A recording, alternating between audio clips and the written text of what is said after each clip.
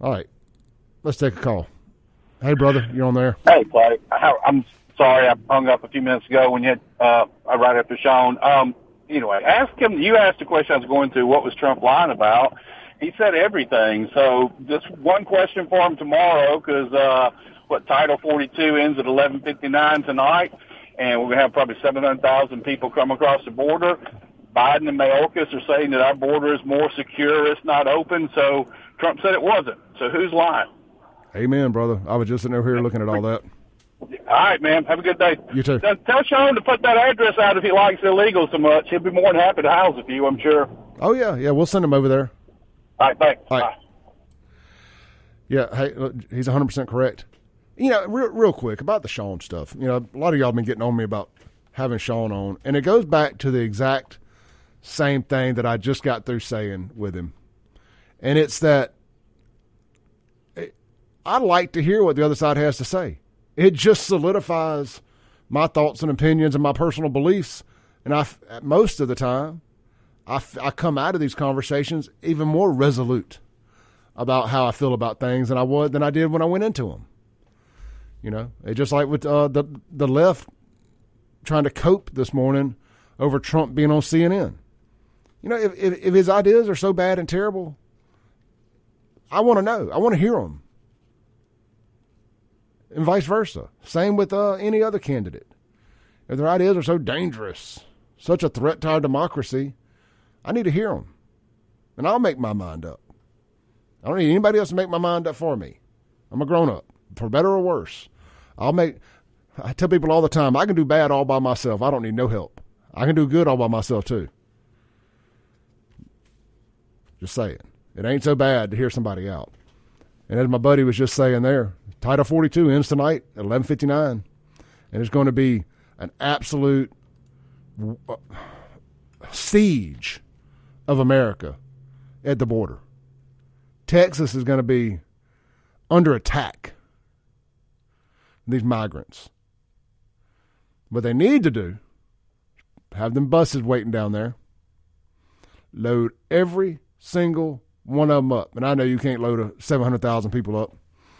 But in theory, as many as you can, and send them all to crap holes like Jackson, Mississippi, Birmingham, Alabama, New Orleans, Louisiana, Memphis, Tennessee, Chicago, California especially. So I'm talking about send as many to especially Northern California, San Francisco, Oakland, all up through there, Portland, all those white Antifa-tards fighting for what we should be doing at the border. Let them come up there and enjoy keeping Fondren funky. Keeping Portland weird. By the way, Fondren wants to be Portland so bad. Like, keep Fondren funky. It's funky, all right. Booty funky. Josh on my Guns and Gear text line says, "You're right next to Jackson. Do you think they can't come to a neighborhood near you?" I'm just saying, the people in Jackson vote for this kind of stuff. Let them come. Jacksonians, we're going to need some people around here that want to work. And I'm going to give them that. They will come to America to work. Jacksonians don't want to work. The stuff might start getting cleaned up around here. But Jackson should have to deal with that. Just like I ain't got no problem with Pearl, Brandon, and other places dropping off their homeless people in Jackson. Jackson got the shelters and the infrastructure for it. Jacksonians like this kind of stuff. They vote for these kind of policies. They vote for a mayor that sues the city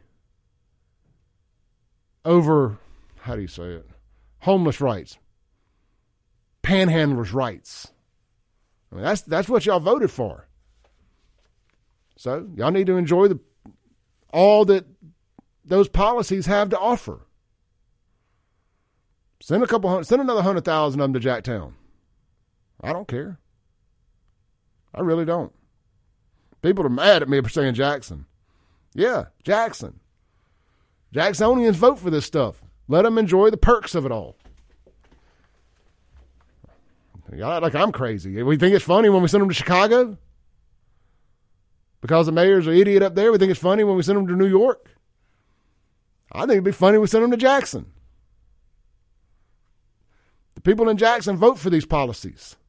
People in Jackson overwhelmingly voted for Joe Biden in Hinds County, in Jackson. Well, they should get to enjoy the perks of it. I know it's close to God's country in Rankin and Madison County. I get it. But these people keep voting for this nonsense. Let them enjoy the perks of it all the benefits that their policies have to offer. I don't know. Why is that so weird? Let's see here. Josh says,